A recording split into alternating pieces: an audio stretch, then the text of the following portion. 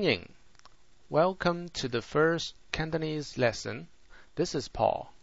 Chinese consider food as the number one important stuff in life. Who else doesn't? Food is the basic needs of human beings. So let's talk about food in our first lesson. 民以食為天. People consider food as heaven. 食飯 eat rice.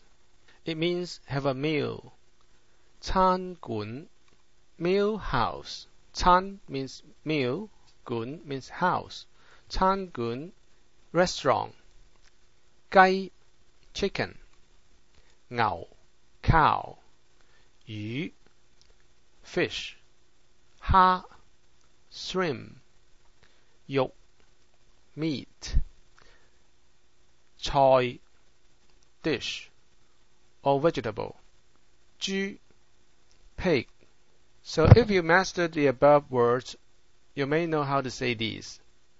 雞肉 chicken meat. 牛肉 beef. 豬肉 pork.